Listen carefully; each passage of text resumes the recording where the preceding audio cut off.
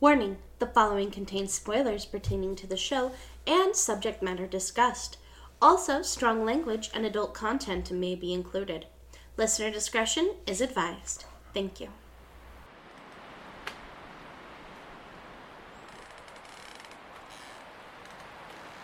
So it's settled. We will spend 2 weeks in New York this summer. Yay! I'm so excited to be finally taking you to the Big Apple. I'm excited too, albeit a little nervous as well. I mean, I've never been on a plane. Never been to a big city as New York, let alone that far away from home. Don't worry, you're gonna love it. Flying is so much fun, and taking the red eye is amazing.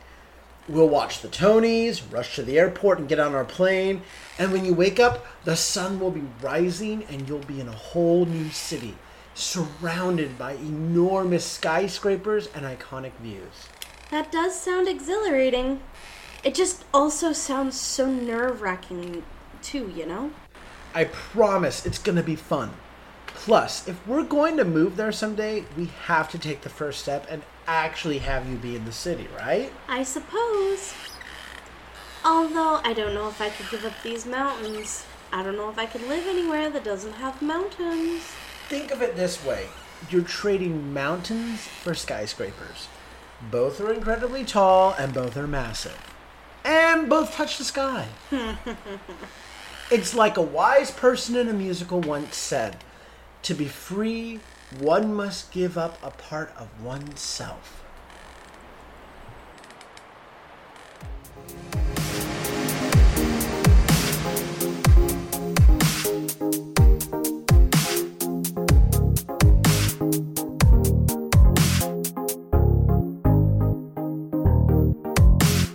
Hi everyone, and welcome to Stage Whisper. I'm your host, Hope Bird, and with me is my co-host, Andrew Cortez. Today we are going to be discussing the cult classic show, Hedwig and the Angry Inch. So hurry and take your seats. It looks like the show is starting.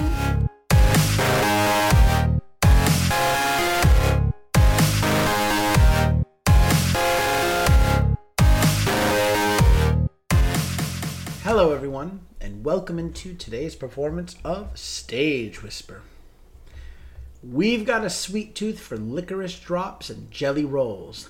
And if you're craving sugar as much as we are, you've come to the right place. Because today we are talking about the glam rock show, Hedwig and the Angry Inch. This jarring and entertaining show roared onto Broadway, bringing with it a powerful story, witty retorts, and powerful stars that whipped Broadway audiences into a frenzy. But before we unbox our wigs, we must first go back to the beginning to lay the groundwork. The character of Hedwig was originally a supporting character in the piece. She was loosely inspired by a German female babysitter prostitute that worked for Mitchell's family when he was a teenager in Junction City, Kansas. The character of Tommy, originally conceived as the main character, was based on Mitchell himself. Both were gay, the child of an army general, deeply Roman Catholic, and fascinated with mythology. Hedwig became the story's protagonist when Trask encouraged Mitchell to showcase their earliest material in 1994 at NYC's drag punk club Squeezebox, where Trask headed the house band and Mitchell's boyfriend, Jack Steeb, played bass. They agreed the piece should be developed through band gigs in clubs rather than in a theater setting in order to preserve a rock energy. Mitchell was deeply influenced by Squeezebox's roster of drag performers who performed rock covers. Mitchell's second gig was as fill-in host at Squeezebox on a bill featuring singer Deborah Harry of Blondie. It was for this occasion that Mike Potter first designed Hedwig's trademark wig, which was initially constructed from toilet paper rolls wrapped with synthetic blonde hair. Mitchell, Trask, and the band Cheater continued to workshop material at venues such as Fez Nightclub and West Beth Theater Center for 4 years before premiering the completed musical off-Broadway in 1998. Mitchell, who himself came out as non-binary in 2022, has explained that Hedwig is not a trans woman, but a genderqueer character. She is more than a woman or a man, he said. She's a gender of one, and that is accidentally so beautiful. He also stated that while Hedwig is meant to be a queer voice, she is not meant to be specifically transgender. Quote, "The sex change operation is not a choice. Hedwig doesn't speak for any trans community because she was, well, mutilated." Hedwig and the Angry Inch premiered off-Broadway at the Jane Street Theater on February 14th, 1998, and closed on April 9th, 2000, after 857 performances. Direction was by Peter Askin and the musical staging by Jerry Mitchell, with Hedwig initially played by John Cameron Mitchell and Yitzhak played by Miriam Shore. The theater was located in the ballroom of the Hotel Riverview, which once housed the surviving crew of the Titanic, a fact which figured in the original production.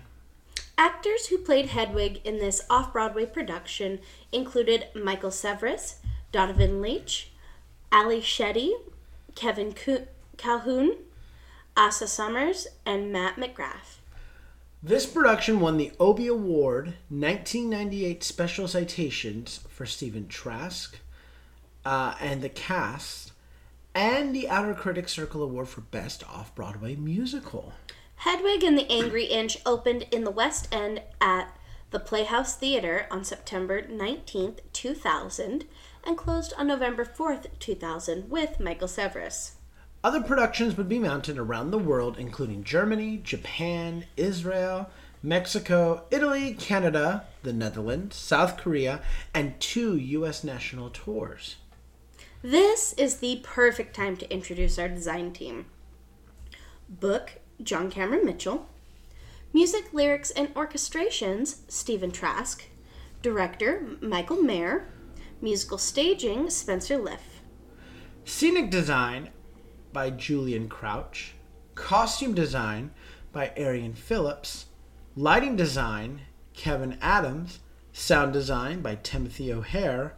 Projection design, Benjamin Piercy and 59 Productions.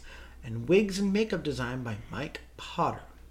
The show arrived at the Belasco Theater on April 22nd of 2014, where it would rock audiences for 507 performances until its closing on September 13th, 2015. This version of the musical updates the story to modern day and has Hedwig performing on the abandoned set of the fictional Hurt Locker, the musical, which closed the prior evening midway through its first performance. Hedwig explains that because it closed so quickly, she was able to convince one of the producers to allow her to use what would have been an otherwise empty and unused stage. Faux playbills for the musical are littered throughout the theater and discuss various elements of the musical, which Hedwig occasionally mentions offhand throughout the musical. Director Michael Mayer stated that they came up with the idea for Hurt Locker, the musical, as a way to explain Hedwig's presence in a Broadway theater. It was also used as a way to update the script to modern day, as well as explain how Hedwig would be able to use such stage settings. Various newspapers have commented favorably on the faux playbills, both as an element of the musical and as a piece separate from the musical itself. The musical explores queer identity and challenges the notion of rock culture as being separate from live theater. It adds to the increasing number of mainstream films and media that questions dichotomous views on sex and gender. Hedwig and the Angry Inch also provides a space for openly queer performers in this alternative theater movement and punk subculture that is often labeled as queercore. Instead of a conventional transgender narrative that looks at an individual's account of gender dysphoria, Hedwig and the Angry Inch focuses on the character's journey of finding love by looking within. Academics have also recognized the link between Hedwig's search for her other half and Plato's Origin of Love, one of Hedwig's numbers. In league with the Western emphasis on individualism, Hedwig and the Angry Inch questions what it means to be divided in an individualist society. As Mitchell, director of the film adaptation, acknowledges through recurring motifs of, quote, the divided self, the divided city of Berlin, the divided gender, the theme of dualism pervades the entire musical. Yet Hedwig ultimately disavows this notion of external completion, instead bolstering a pro-Western ideology of individual autonomy that contributes to a global naturalization of Western philosophy. It is also worth noting that this show has a huge fan base and almost cult-like following. Fans of the play and film refer to themselves as headheads. In Korea and Japan, a number of teen idols and respected actors have played the role and inspired a large number of young female headheads. Back to the 2014 Broadway production. The show would be nominated for 8 Tony Awards and would snatch 4 that evening. Best Lighting Design of a Musical for Kevin Adams. Best Featured Actress in a Musical for Lena Hall, who played Yitzhak. Best Actor in a Musical for Neil Patrick Harris, who played Hedwig. And Best Musical Revival. So let's tune into our Midnight Radio.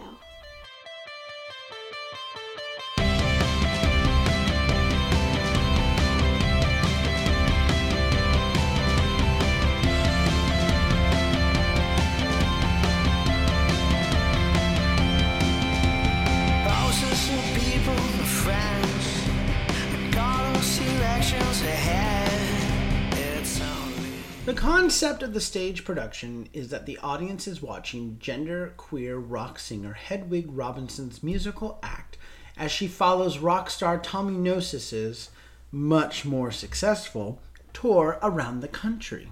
Occasionally, Hedwig opens the door on stage to listen to Gnosis' concert, which is playing in an adjoining venue. Gnosis is recovering from an incident that nearly ruined his career, having crashed his car into a school bus wall high and receiving oral sex from none other than Hedwig. Capitalizing on her notoriety from the incident, Hedwig determines to tell the audience her story.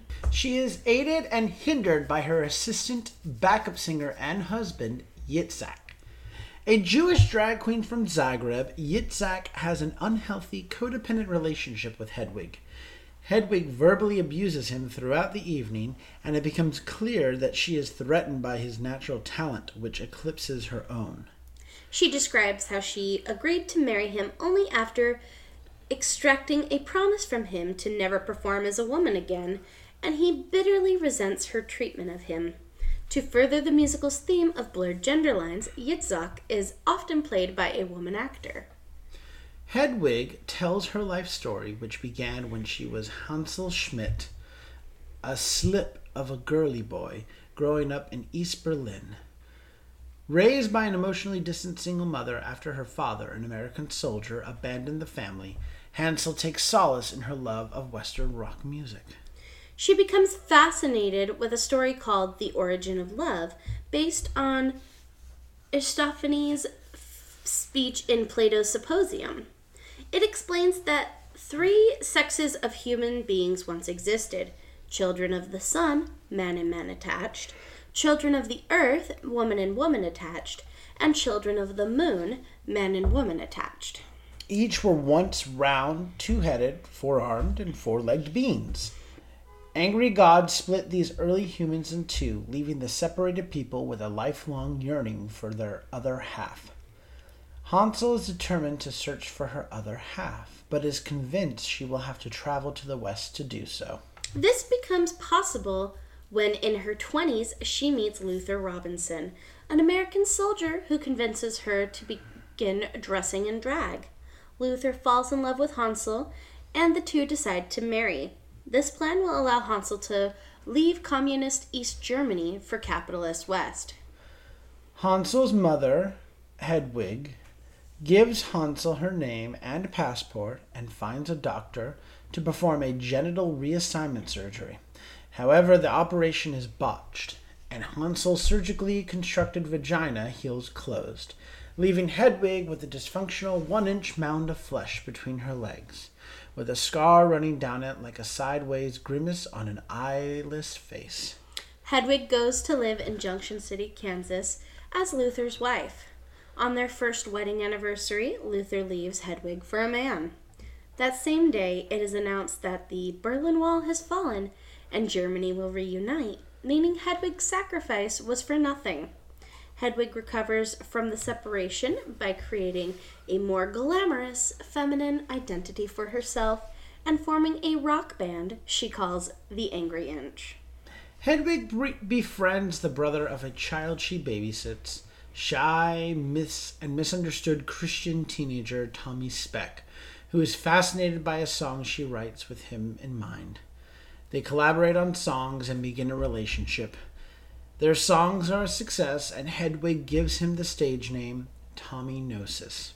Hedwig believes that Tommy is her soulmate and that she cannot be whole without him. But he is disgusted when he discovers that she is not biologically female and abandons her. He goes on to become a wildly successful rock star with the songs Hedwig wrote alone and with him. The internationally ignored Hedwig and her band, the Angry Inch, are forced to support themselves by playing coffee bars and dives. Hedwig grows more erratic and unstable as the evening progresses until she finally breaks down, stripping off her wig, dress, and makeup, forcing Yitzhak to step forward and sing. At the height of her breakdown, she seems to transform into Tommy Gnosis, who both begs for and offers forgiveness in a reprise of the song she wrote for him. Hedwig, out of costume, finds acceptance within herself, giving her wig to Yitzhak. At peace, Hedwig departs the stage as Yitzhak takes over her final song, dressed fabulously in drag. The end.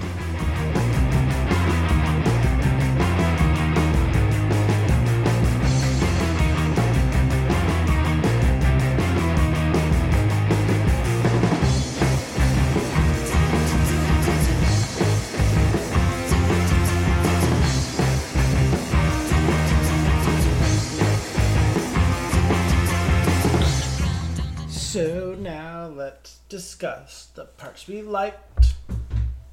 I'm not going to say the parts we need to critique, because let's just be real. I mean, I absolutely love this show. I mean, I think that this show is amazing. I think that its cult following is entirely justified.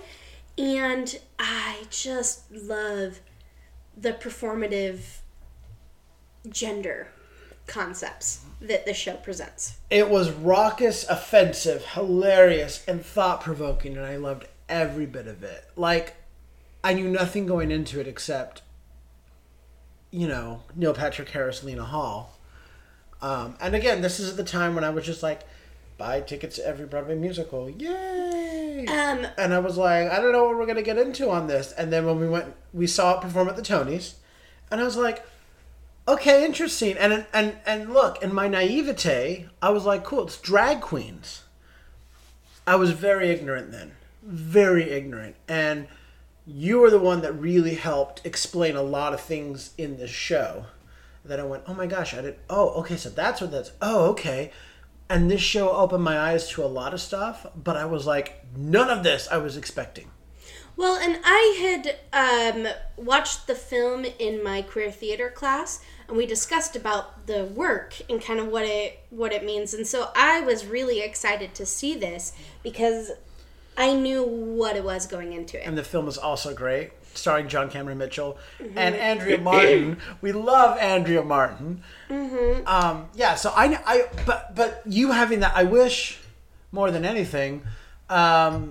We had talked before the show because, like I said, I knew nothing going into this. Well, I don't know. I knew nothing going into this, and I was really overwhelmed, surprised in the best way. The unconventional storytelling was absolutely perfect.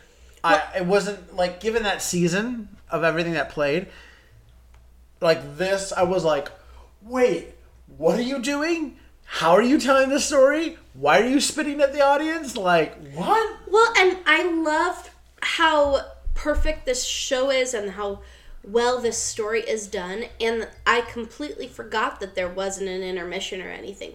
This is one of the first times I saw a musical that was one act. One act, yeah. And so to see that storytelling and a full the full art can be done in and a full songbook can be done in 90 minutes or so. Yeah. By the way, I just realized I remembered and I mentioned about spitting at the audience. Do you remember when that was cool? When you could do that? The pre-COVID days. All the elements of the show, all the elements were firing on full cylinders. And watching it all come together was incredible. This was a show that you couldn't hold back on any one thing. Otherwise, it would be a major flop. You know what I mean? Yeah, well, and also the venue, having the show at the Belasco, just really made Hedwig feel very out of place because the Belasco is very ornate and has like the Tiffany windows and all the stained glass. It's also the farthest Broadway house, furthest away on Broadway, with the exception of Lincoln Center. Mm-hmm. But like I was saying, there's, all this elegant and regal decor, and then there's Hedwig. Yeah. And it just added to that dichotomy of where Hedwig doesn't quite fit in. And I loved that. Well, and I love that they didn't hide any of that as well when they were making fun of it. They really acknowledge it where they're like, hi, look at us. We finally made it on Broadway. We're barely on it. We're on the farthest theater on Broadway, but here we are. And then they also acknowledge, David Belasco's ghost. Because the Belasco Theater was built and everything by David Belasco. And he actually had an apartment on top of the theater. In fact, listen, y'all want to know more about this? Come on down to New York and take our tour offered by Sage Whisper. I got you. I got the history of this. But I digress. The fact that they were putting these little Easter eggs in there, I was like, this is fantastic. Because you don't get that anywhere else. When it would go on tour or when it was in the West End, they couldn't make those references. Not to mention when you listen to the album, I don't know if it's on there. I gotta double check, but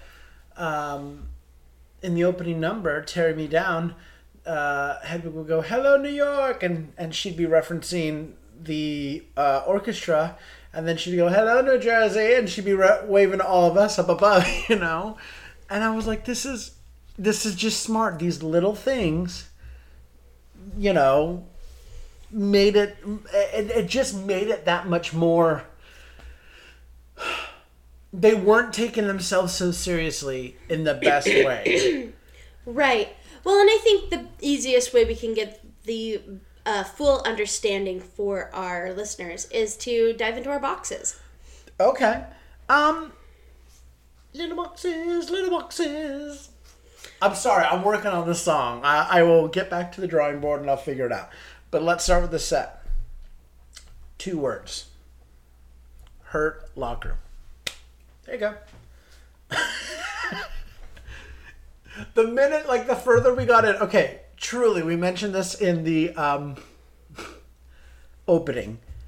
In your playbill was the playbill for Hurt Locker, which was already like, what? Like you were thrown off by it. Again, not knowing what the show was about. I was confused by Hurt Locker the musical as my playbill. But then they really did have scattered about the theater on the floor Hurt Locker the musical playbills. Mm-hmm. Which, I'm not a movie guy, so I didn't know what the crap the Hurt Locker was. Now in hindsight and then doing some research, I was like, oh my gosh, that set made so much more sense, because it made sense to me not knowing about the Hurt Locker. I thought it was just like a war zone, like Berlin, the Berlin Wall. That's what I thought it was, or just some rocker set, I was like, yeah, I get this. But now that I know that it was supposed to be from the Hurt Locker, I was like, or that, yeah, that works too. Right. Well, and it just really goes to show how Hedwig is more of a hermit crab, just going into places and really just fulfilling the role and fulfilling the space that she's in. And I loved it. I mean, the set was way more than you would ever do for a punk rock set.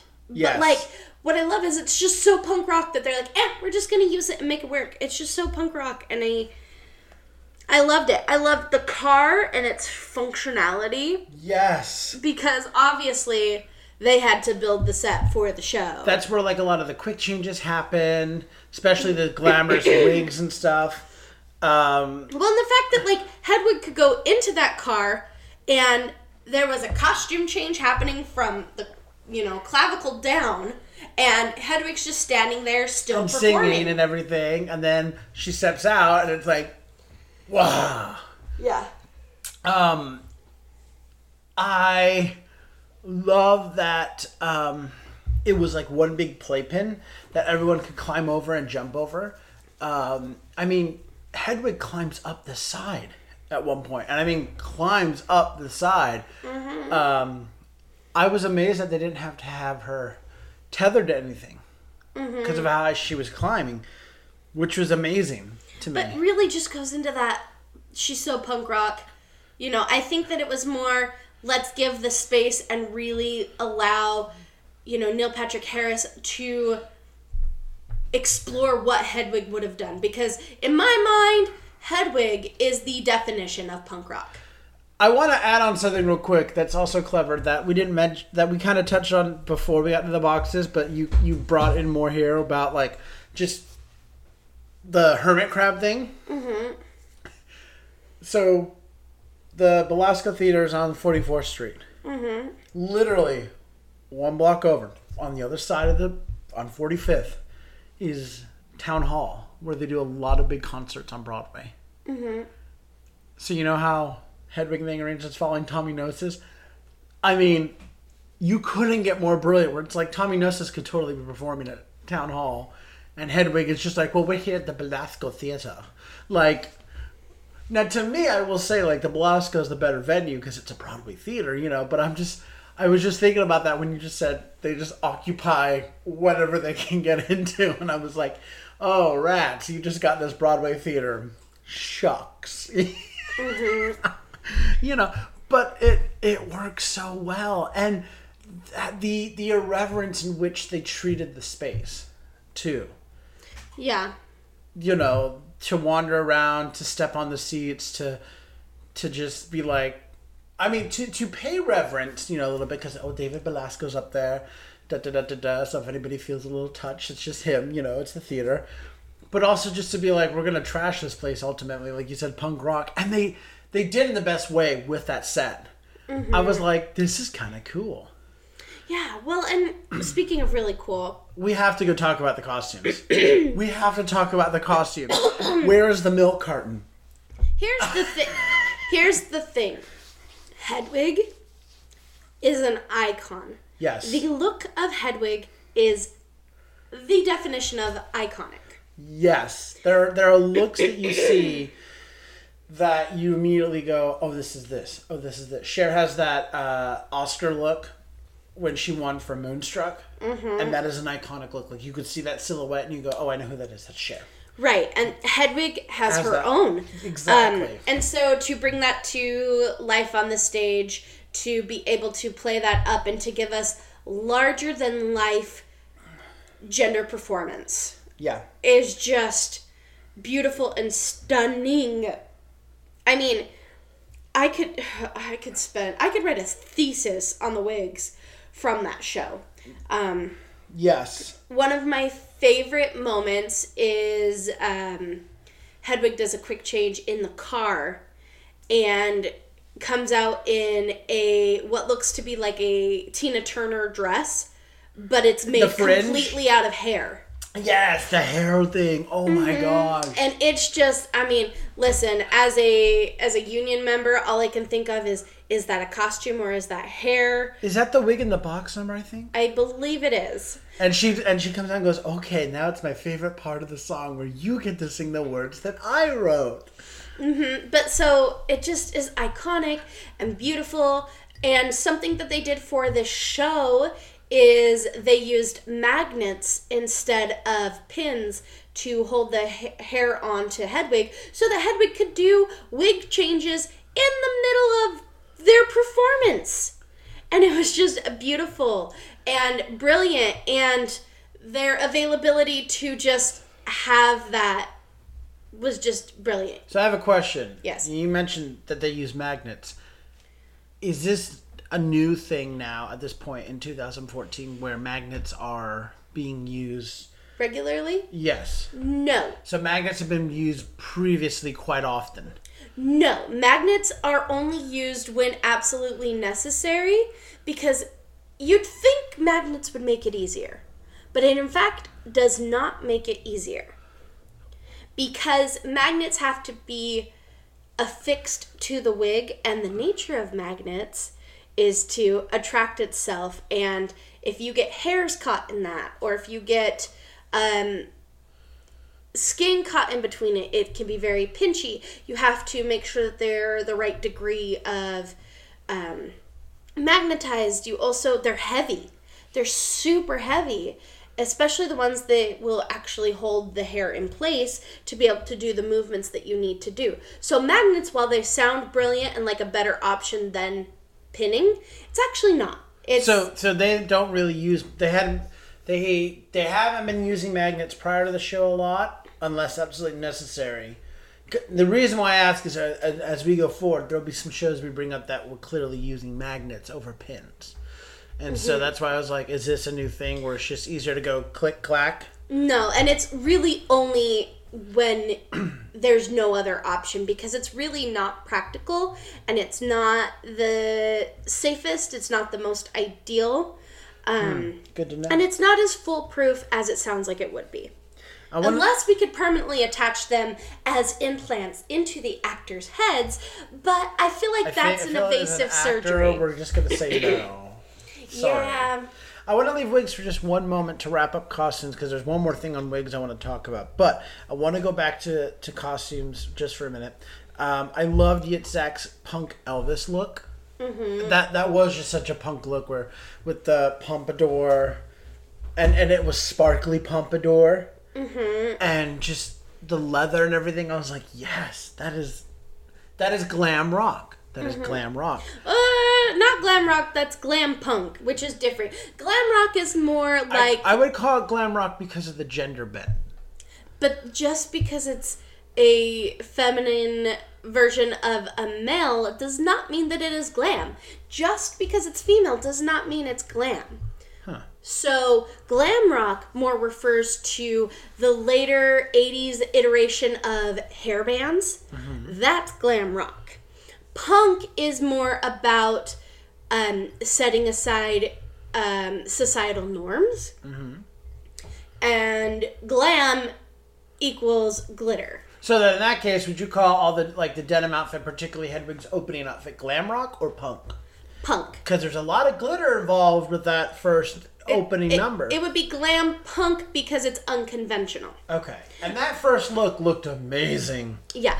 Punk is basically a middle finger to society's expectations, whereas glam rock was more about feeding into the machine of the rock and roll industry, like boy bands. Okay, that makes a little bit more sense.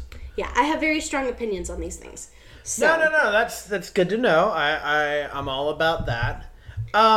I also just want to mention that to be practically naked at the end was really inspiring, considering what was being said and the journey we went on. To strip everything away, to go from over the top to basically bare. Well, and it really just drives home the point of gender as a performance, and not as a biological thing. Because gender is a performance. Yes. And just to really see Neil Patrick Harris be as vulnerable as he was in this role, because there were so many queer ideas and gender ideas being played with and experimented with and presented, that he really had to be 100% in the moment and leave his own ideas of what gender performance was to give us the performance that he did. Yes. And I like to think that through costume, that was a tool to help him so that he could give us that kind of performance. Yes. Now, I want to come back We're going to circle back to the last thing about wigs with our milk cartons. See, the milk cartons made sense. This was a fascinating thing during the show. The iconic Hedwig wig. The one that was built with the toilet paper rolls and the synthetic blonde. Mm-hmm. During the performance was stolen. Do you remember this during the run? No. Yeah, it got stolen. So, because there was a quick change, and like it's ripped off and it sits on the stage. Well, an audience member had swiped it. Oh my god. Yeah, you don't remember this? No, I don't. Oh my gosh, yeah. Someone swiped the wig and like social media had a frenzy where they put the wig on milk cartons and that. Were like, have you seen this wig? And I believe it was returned. I never heard about like what happened, but all I can think is who in the hell like just swipes a wig off a Broadway stage? Oh my god, especially because a wig like that costs upwards of like thousands of dollars. Like we're talking at least $6,000 if not more. Yeah. So they would go on to, say like Yitzhak didn't do it because they had an airtight alibi. They wouldn't touch the locks. They don't want to face Hedwig's ire. And then they would be like, to whoever stole it, don't wear it around the village this Halloween. Or, Hedwig's going to snatch it off and kick your ass and stuff like that. And I was like, oh my gosh. So maybe it was a marketing scheme. I don't know. But as far as I know, it was real. And all I can think is, why? And the one thing I'll say about why I think it's not a marketing scheme, audience members do some dumb things. This is true. Someone tried to plug their phone in on the set of Hand to God, like... It's fair. And someone did throw a sandwich on the stage of One Man, Two Governors, yeah. So, I mean, it's not entirely far-fetched, but I'm just like, still a wig? It scares me. Oh my gosh. So, okay. Let us keep on chugging and let's go to the lights. You mean the Tony Award-winning lights? The Tony Award-winning lights. Who's up for an epic theater rock show? Yeah! You can't see what I'm doing, but yeah! Shout at the devil! Rock on! That's what the youngins are doing, right? No. I love the way there were like 3 worlds in which they lit the stage. You know what I mean? Mm-hmm. So they had like from the audience, typical, and then there was like from the stage, so like, the speakers, and then the car, and then the walls, but then there was like behind the stage as well, where Tommy Gnosis is supposed to be performing, and having those 3 different angles throughout the show, creating 3 different segments that Hedwig could move in. Well, and 3 different planes. Well, there were... Yeah, There were different planes that Hedwig existed in. No, I think you're right, because, like, normally, you get those multiple angles of lighting to help reduce shadows. Mm-hmm. But, like, in this, though, like, it was clear. Well, and so what I think was the most brilliant part of this lighting design is it allowed these 3 different planes to exist. Yes. So not only did we have, hey, this is Hedwig putting on a show, we were able to go into, hey, this is kind of a flashback, and then we had this non-linear space that existed. Like Hedwig's mind, almost. Yeah, it just was this, there was a clear definition of what plane of space we occupied, and we were able to go on a seamless journey without leaving because of the lighting design. And I think a lot of that had to do with, here's reality, here's the stark white reality of Hedwig's not a nice person, and then we have Hedwig's illusion of what Hedwig thinks she is, and then we get this whole other plane when we get to that finale of it existing outside of a box and outside of the theater even, and it becomes larger than life, and it becomes this full ethereal thought. And I really think that was the brilliance of the lighting design, is to create these separate worlds, and how Hedwig just seamlessly moved in and out of them, and we moved with them. I agree. Also, along with the lighting, the projections were really incredible, especially during the Origin of Love. Oh my gosh. I thought that was so cool. They were so pretty and beautiful, and they were real in my mind. I thought that, to me, the projections helped really cement the power of that song. In fact, we even had it play at our wedding. That's how, I was just so moved by that whole moment that wanted. I mean, I'll speak for both of us. We wanted it to be a part of our big day. You know, it also helped assist in giving something visual while there was a costume change. Yeah, and you didn't even notice. Yeah, more than just watching the band perform. You know. Well, and it was storytelling. It was a storytelling element. Yes. And speaking of storytelling, let's go to the direction. Michael Mayer has a style. And a signature. And you can see it all over the show. It's like Rent meets Spring Awakening meets a glam rock concert. It's raw but inspiring, and it leaves you not only excited but also wanting to enact change. I feel like that's a trademark of a Michael Myers show. Michael Mayer show, not Michael Myers. We are not killing people with Jamie Lee Curtis. Michael Mayer. That Michael Mayer does. I love when he directs a show. He doesn't just direct any old show. His show's always got something behind it, which is why I really appreciate what he gets on board with. Everything just clicked on this show, and it just allowed us to completely be submerged in it.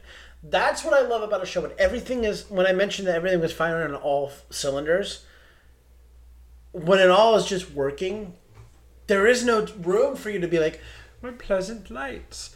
Oh, look at those costumes. I love that set change. By the way, there really weren't set changes. I meant to mention that. Correct. But, you just get sucked in and then you get done and you're like, oh, yeah, okay, so, I'm trying to remember, that kind of thing. I love the way that Hedwig and all the rest of the characters interacted with the audience and made the show feel like nothing else that you had ever seen on Broadway. And really made it feel like a unique and intimate experience. Oh yeah, 100%. And the fact that the band were, the band, but they also were characters. Yeah, they had interaction with Yitzhak and Hedwig, and I don't know, I don't remember if they actually had lines, but they were just it was almost like a late night television show band, they were just, yeah, all right. And the fact, I love the improv segments by Hedwig. The actor had to know just how far to push and punch the audience.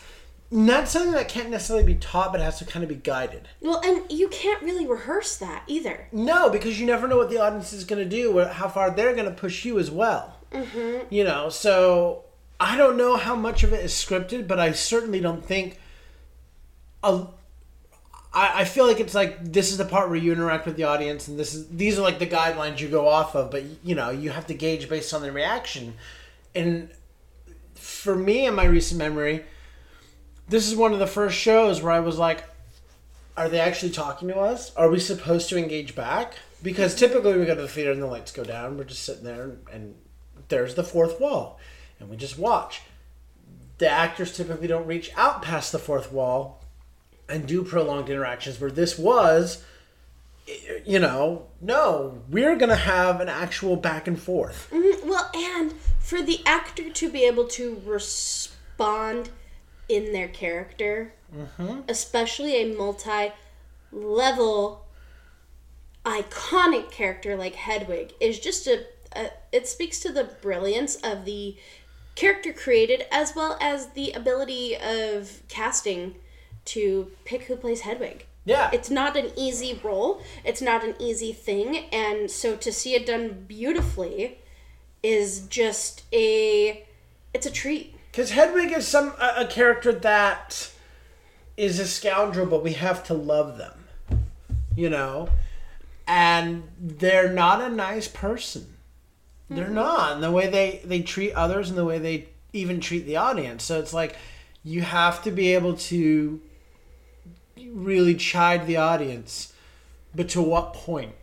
You still have to have the audience on your side. You still have to want them to hang around and watch the show and be engaged. And in a sense, root for you still. And if you push them too far, if you unseat them too much, we've lost them. And now you're going to have to work twice as hard to get them back, and then the whole show is lost. So I thought that in the hands of Michael Mayer, you know, and then of course Neil Patrick Harris, that was a great, like, here's as far as you probably should take it. This is what you should be looking for, you know. And they were smart. They were really, really smart. Right. Speaking of smart. Oh, yes, you called? No, I'm just kidding. It's not me. It's the music. Stephen Trust's music. It is absolutely brilliant and unlike any sound I've heard from Broadway. It sounded like Hedwig and the Angry Inch. Like, they are a real band, and you could hear multiple albums come out from them. It's memorable. You just hear the name Hedwig and the Angry Inch, and all the songs just boom pop in your head. But these songs are in such a way that, like, they're storytelling in such a fine way. Like, it takes that, I mean, in my experience, it takes that picturesque storytelling that you get from a country song and puts it into punk rock. Right. And I mean, that, to me, that was amazing. One of the amazing things is that it wasn't just these great melodies that we remember.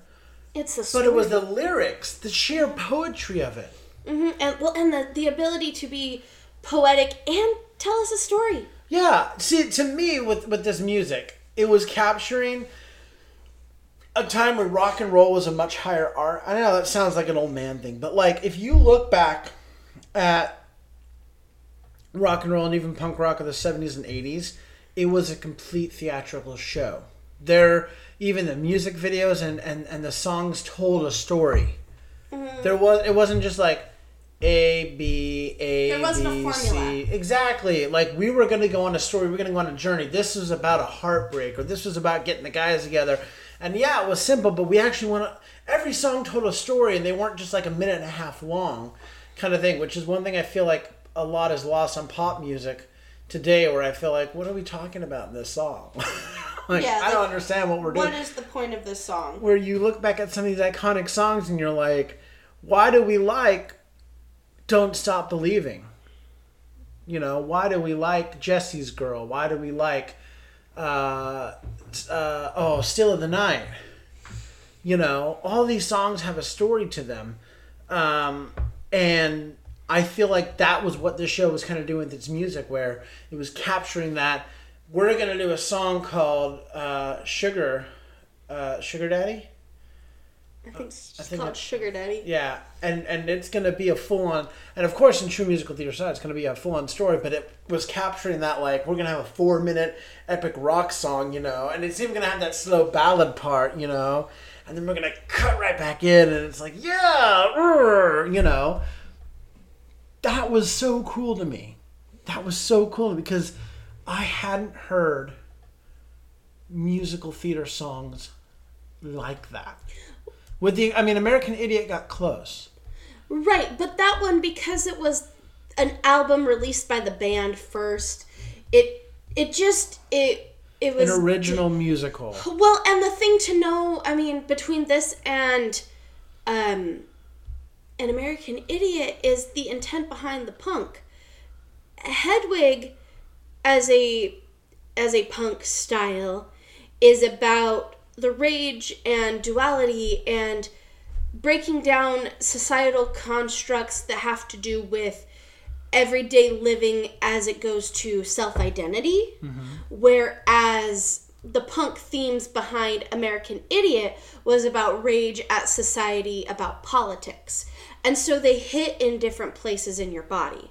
Mm-hmm. Hedwig hits in your core as a self-identification, whereas American Idiot hits in your blood and in your heart and in your brain. It strikes a chord differently in your body, and there's a time and a place for each of them. But Hedwig being such a performative piece that's not there to inspire outrage to make change. It's more about showcasing the internal struggle of the outrage. And so it's using similar art forms to just drive those points home. And I think, it's hard to be that intimate, especially with punk rock.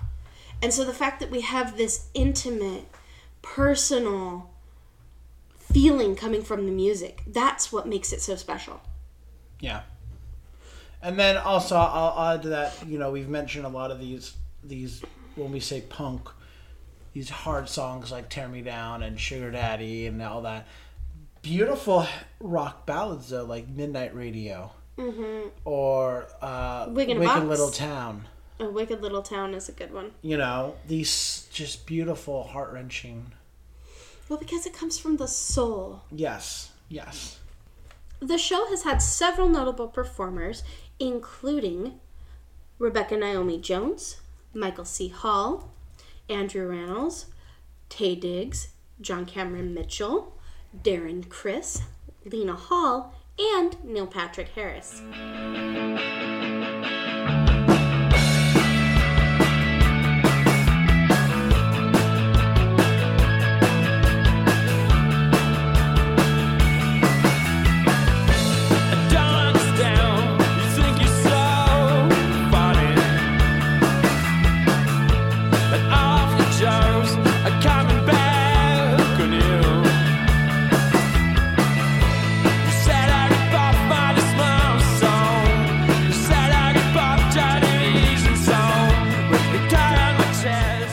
Let's now talk about the impact the show has had on the theater and its history.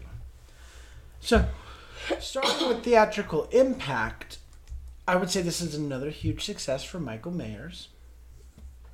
I would also say this is a fabulous LGBTQ plus show and a hugely successful one. As Harvey Fierstein once said, Le Cage aux Folles, the first gay musical, hardly, but the first gay musical to make money. That's important in America to be successful and whatnot. So this is a very successful LGBTQ piece of theater. Well, and it solidified gender themes as a topic in musical theater in history. Yes. And not just, previously we had Kinky Boots where we were dealing with blurred gender lines. I'll say like a man dressing up as a woman. But no, because well, before or Le Cage aux Folles where we had men dressing up as women, but in this show we were actually dealing with the idea of, is Hedwig a man? Is Hedwig a woman? Is Hedwig something in between? And it was like, that's not necessarily the important part. Well, and with shows like Kinky Boots and Le Cage aux Folles, the idea was gender is a performance in a performance setting. Hedwig is gender as a performance in all facets of life. Right. And that performance can be a daily performance. And so it's different in that way. Yes. And it also brought up a lot of I think just introspective internal thoughts on queer culture and queer ideologies, because are we talking about gender as a performance for performance? Are we talking about gender as a performance in everyday life? Are we talking about transgender ideologies? Are we talking about things that people are forced to do for survival? Things that, gender performance as a means of survival, and it kind of it goes into such a vulnerable, deeply personal space. Mm-hmm. And so I think that is a huge impact. We hadn't really done that on the stage in a musical. We've explored it in plays, but not in a musical yet. But not in a musical No, yet. I agree. I'd also say it's a successful glam rock show and a cult classic show. Mm-hmm. You don't have a lot of cult classic musicals. You know, we have the Rocky Horror Show. I'm trying to think of other cult classics. I would now put Beetlejuice as a cult classic. I would put Beetlejuice in that. Because people cosplay it. I mean, Mamma Mia. Mamma Mia, I would say, is a cult classic. Yeah, but I mean, you know, you get outside of that. What other show? Rent's got Rent heads. Mm-hmm. So yeah, you know, it's hard to find musicals that have that kind of following, especially globally. So this is a great cult classic show. And then finally, I would say this show redefined what stories were possible or allowed to be told on the Broadway stage, especially as a commercial success. You know, something an audience would want to see. And I mainly just referring to the 2014 production, because if you go off of Broadway, go to the world of off-Broadway and off-Broadway, there are any story you could want to see exists in that world. That's the beauty of it, okay? Everyone's story is being told just outside of those 41 theaters, okay? To get into one of those 41 theaters, though, producers are going to kind of want a sure thing. They want something that, you know, over 1,000 people and I are going to want to come see. They're going to want a story and a show that's accessible to a wide market, not just a small market. You know, most recently, I would say one of the bigger successes in the musical world has been A Strange Loop, mm-hmm. which is not a show that can be widely marketed to the entire country. You know, I'm sure they're not running ads for A Strange Loop, you know, in the Midwest on every local television station, you know, and that's fine. It is not a show for everyone versus like a Lion King. But that being said, this show was like, hey, I think audiences are ready for this show. They're ready for these conversations. They're ready for this subject matter. They're ready to start to, you know, we can't keep this buried in the desk anymore. This is not just for off-Broadway anymore. This is not going to just be seen as, you know, that kind of theater you go off-Broadway to see in that small little theater in the basement of a hotel. No, this is clearly something that people want to see. And it's going to, and this is going to be something that it's worth investing in and promoting and bringing to a larger audience. And of course, it is. It's successful around the world. It's successful on national tours. And it was successful on Broadway. Right. Well, and also I think something that's interesting as a theatrical impact is why Hedwig in 2014 was considered a revival. Because, I mean, obviously, you know, when it was first being performed off-Broadway, it was 1998. So I would like to think that, you know, we weren't so stuck in our ways that we, you know, didn't, like, accept the show. So, I mean, it's just interesting to, I don't know. Well, again, you have, when they're picking, I mean, I hate to say it, Broadway is a commercial industry. They're not going to put, they are starting to put more shows up, I'll say it like art for art's sake, or mm-hmm. more controversial shows. They're taking more of a chance on shows that maybe they wouldn't 5-10 years ago. But they're going to pick a show, if they've got, you know, 2 theaters and 5 shows that want that 2 theaters, they're going to pick the show that would appeal to the widest audience. You know, versus maybe the show that might be the most important show. But our community has started to call that out recently, and so that has started to change. The purpose of our industry is to tell stories and also to bring awareness. Mm-hmm. We're to entertain and to bring awareness. And if we can do both, all the better. It's not just about making money, you know? So we're starting to see more balance on Broadway of that, where we do have these cash cow shows come in, but then we also have some of these shows that it's like, yeah, it's important for the, like right now we have a show like Anne Juliet playing that is widely entertaining, but there's a great message behind it. But then you've also got the Ohio State Murders that are playing. Now, it's not selling fantastically, starring Audra McDonald, which is shocking, but it's an incredibly powerful and important story to be told. So it's like, how can these two exist at the same time? Because our community and our world demands that we have a balance. Well, and I also think that it just kind of goes to show this unspoken way that we pay homage to the history behind the show. Because oftentimes with these shows, they've been in the pipeline for a long time. Exactly. Sometimes. And so you're right. I mean, like, if we were to call Hedwig a new musical just because it was new on Broadway, that would have been a slap in the face to the history and the cult following that we already had with Hedwig. Well, and it's the idea. I would like us to do a little bit more research as to why it's a revival. And that's what I have been having a hard time finding documentation. Because, for instance, so they did I think it's because it's not a straight track onto Broadway. Because you've got shows that come from off Broadway onto Broadway, like Kimberly Akimbo, produced the fall into the winter, and then went straight to Broadway, right? Or Dear Evan Hansen, or a Hamilton, or a Fun Home, or a Be More Chill, all off Broadway, then they go to Broadway.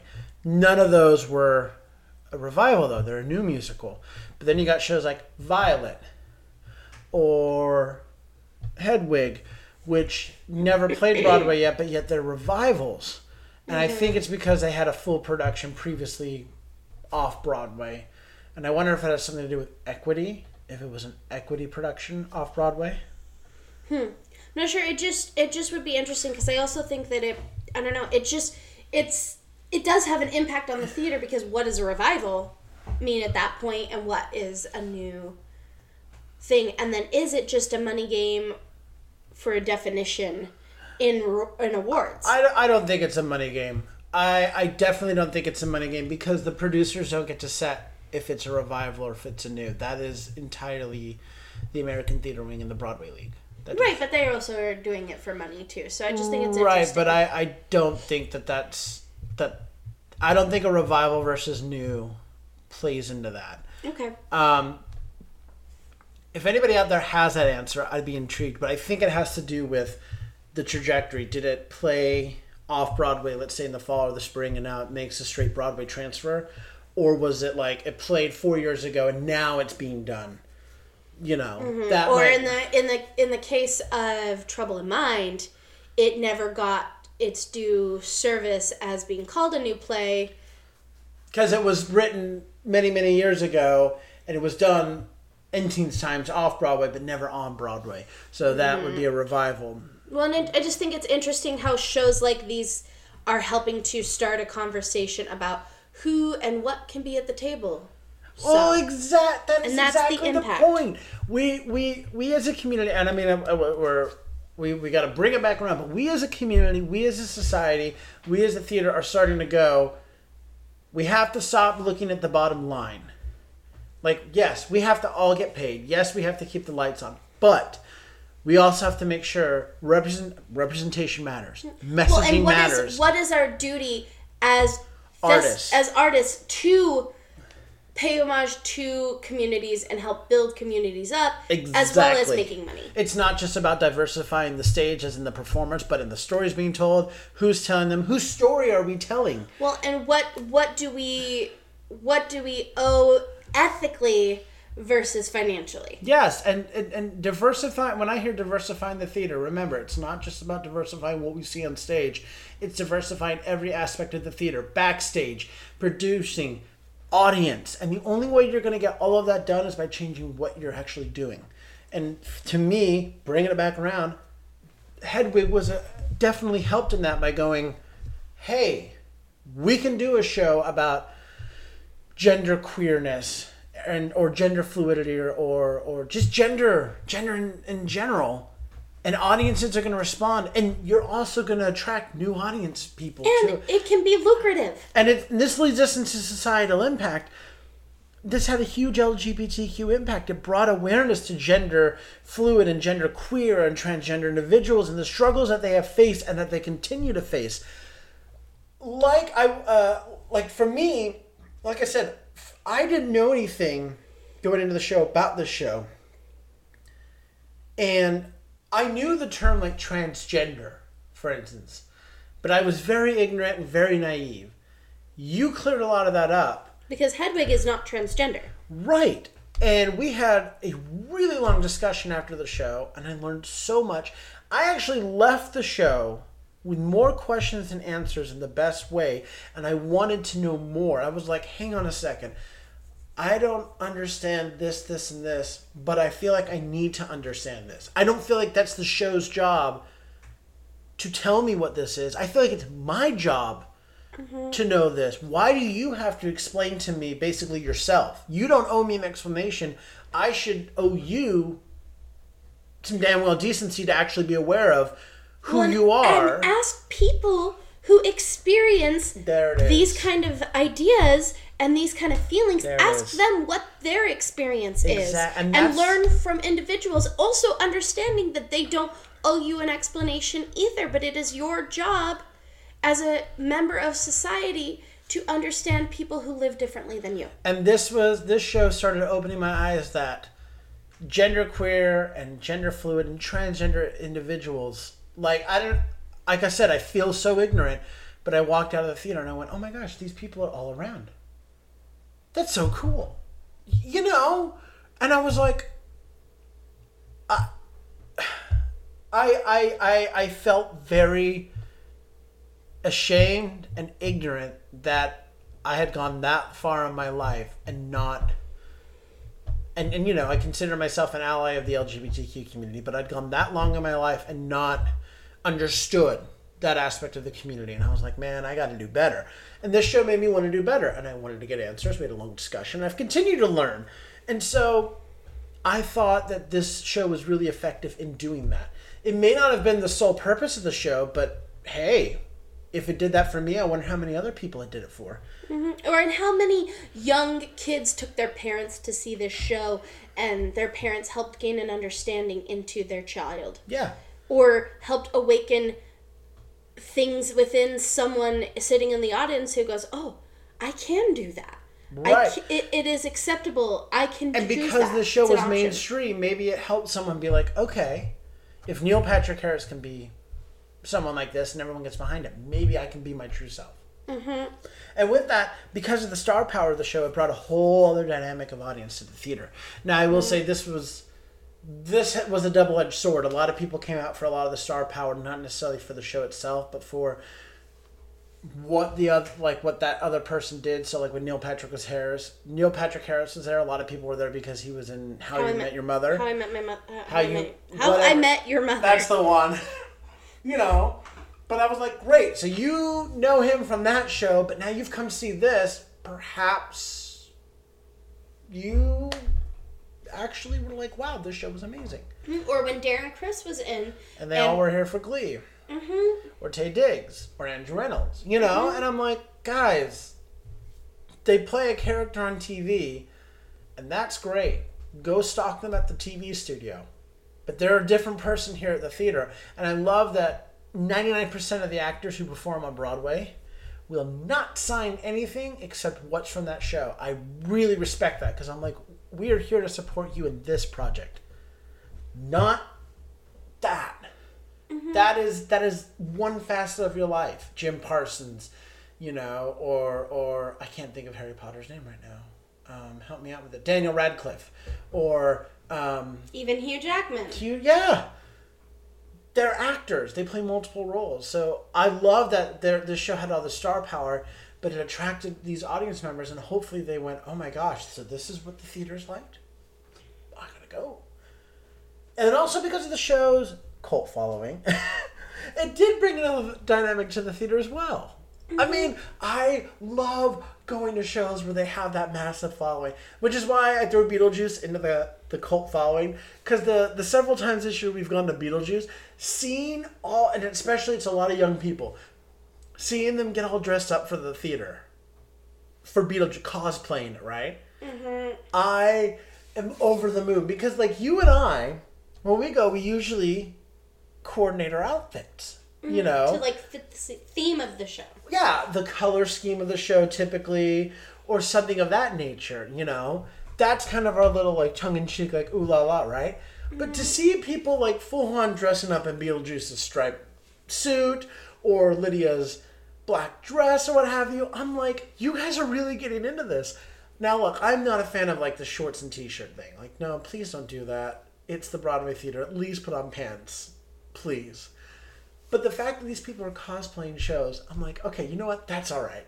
So this cult following coming to Hedwig, I was like, absolutely. Let's all dress up in the Hedwig wig and let's all go to the show together, because that shows passion and that gets you excited, and that's what theater should do. Mm-hmm. Theater should excite you and make you want to do more.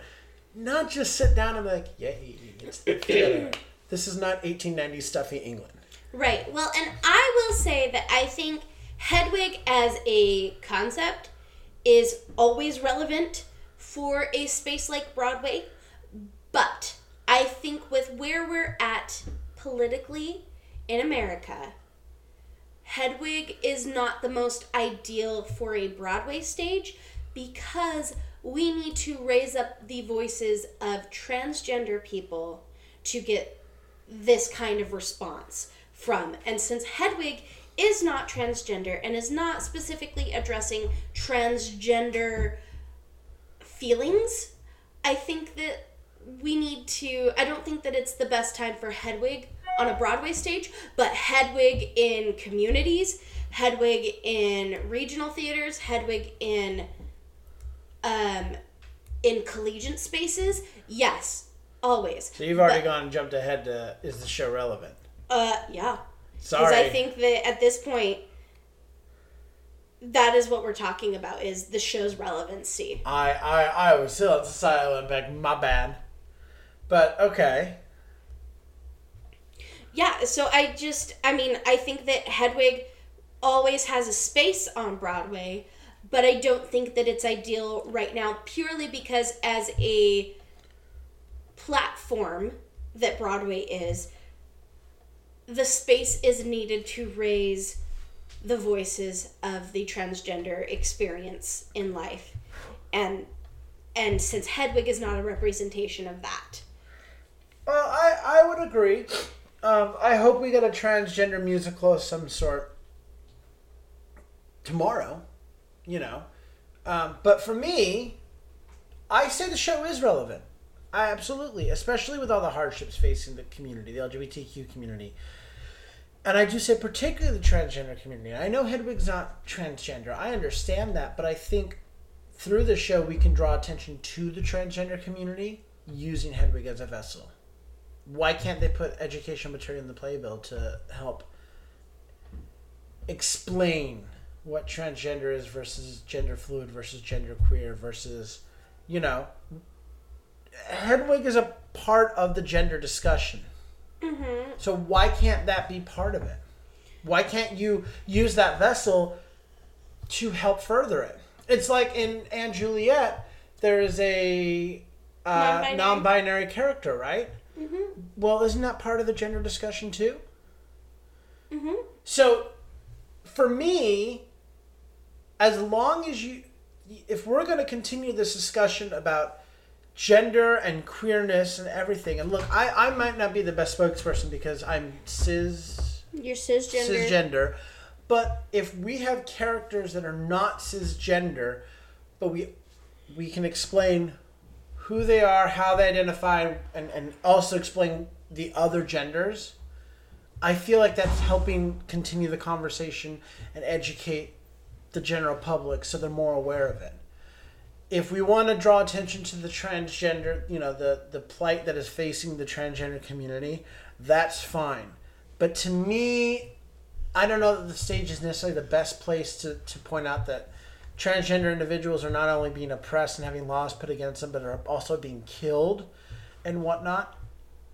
That's something that maybe we need to face as society, period, the end. Out, not just on the stage, but in general. Mm-hmm. But back to, is the show relevant? I do think that this is the perfect show to help with showcasing the hardships facing not only the transgender community but the LGBTQ community. It is the perfect time to refocus attention on the struggle and the triumphs that these communities have faced and continue to overcome and face. At the end of the day, Hedwig does go through an incredible journey, hardships, and does triumph in the end, does come to peace, come to terms, discovers who they are. And that is a beautiful story.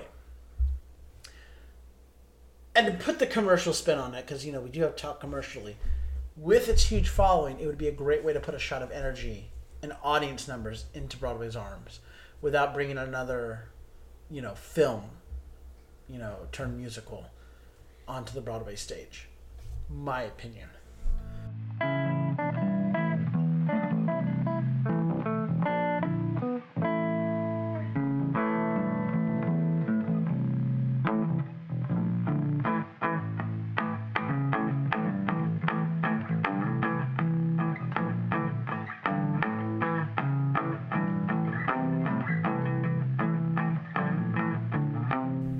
Finally, as promised, we wanted to share some of our own personal stories about experiencing this show.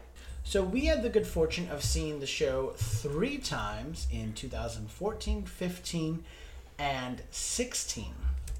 3 whole times. So first off, let's just already start with what I feel like listeners, I think, already know, which is we love the show. Yeah. Love the show. This is one of my top favorite shows. Yeah. I left the show a completely different person. And like I've said, left it with a lot of questions I wanted to have answered in order to understand a community that I was aware of but I didn't know as much about. And I felt like this show just inspired me to go and seek more information. And that's good theater. Mm-hmm. I didn't demand answers from the show. I demanded answers of myself. Be like, you need to go and learn and do better. I mean, after the first time I saw the show, I was transformed. It was really one of those experiences that lives in my mind that I replay from time to time, just because of the overwhelming feelings that I experienced during the performance. Yeah. Now, going to 2016, we saw the show in Salt Lake City at the Echo Theater. This was the second show to play at the Echo Theater. Mm-hmm. And it was an absolute blast. You, me, your mom. Mm-hmm. We actually got moved from the top tier down to the second tier. And unfortunately, didn't sell as well in Salt Lake. I can't imagine why. But it sold better than I was expecting it to. Yes. And it was so much fun. We had so much fun. Mm-hmm. The cast just gave everything. It was a blast. And we did that show. I still remember we were on the stage right side of the second tier and just, I was loving it. The sound was, I remember the first show we saw, which was beautiful. The sound just wasn't quite there. And then seeing Hedwig, I was like, yeah, the sound is kicking in. Like, yes, they figured it out. Going back now to Broadway, I remember 2014. We saw it with Neil Patrick Harris and Lena Hall, and we actually got to meet them after the show. We got their autographs. Both are very nice. Now, we had met Lena Hall previously in Kiki Boots. Mm-hmm. This is the first time we'd seen Neil Patrick Harris and met him. He's very nice, but of course he was like, I'm doing this quickly because I need to get home to my kids. Well, and he was exhausted after that performance. He gave us everything. And then some. And I was like, the fact that you're signing is like a bless you. Mm-hmm. But he's such a nice person. And go him. Mm-hmm. And speaking of go, in 2015, when we saw it with Darren Criss. Now, a little background. So I used to work for the University of Utah for the athletic department. Now, I know that we're a theater podcast, so sports ball. The University of Utah football team has beaten the University of Michigan all 3 times that they have met in the last 20 years. I'm a graduate of the University of Utah. Darren Criss is a graduate of the University of Michigan. That being said, because we've beaten the University of Michigan, I've met respect. And sorry, Ohio fans, I cheer for them against Ohio State. Just putting it out there. You know, when you beat a team, you respect a team. So as he came by and he's signing, I was like, you're a Michigan alum? He's like, yes. I said, well, go Big Blue. And he's like, that's right. And I said, except for this August when we play you. And he stopped literally as he was signing. He's like, excuse me? And I said, I work for the University of Utah, and we're coming to the big house to play you. And we had like a 5-minute exchange about football right there as he's signing. And I thought, where have you been, my guy? Like, two guys who work in the theater. Yeah, I mean, yes, we can work in the theater and like sports. Like, it's okay. Mm-hmm. And it was amazing. I just thought, are we really having a conversation about football? Michigan football, Utah football? This is amazing, And then, of course, he's like, okay, I got to keep going. I was like, no, it's all good. So, Darren, Chris, if you listen, go Utes. But go Big Blue in the national championship. That's exciting. So. You're a nerd. Hey, it was fun. You'll be able to catch Hedwig and the Angry Inch at a theater near you soon.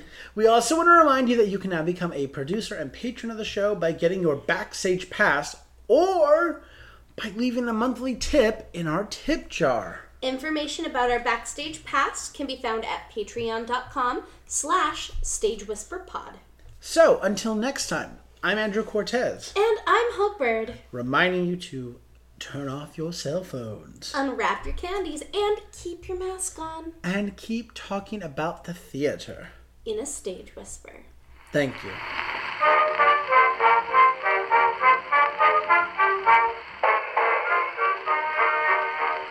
Two friends from old New York town met in a foreign land. One sang the praises of Cape. If you like what you hear, please leave a 5-star review, like, and subscribe. You can also find us on Facebook and Instagram at Stage Whisper Pod. And feel free to reach out to us with your comments and personal stories at stagewhisperpod@gmail.com. Our theme song is Fox by Music for Wildlife.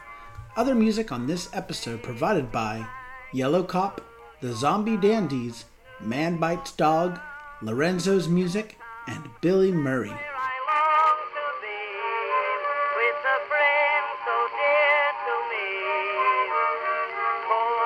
Island.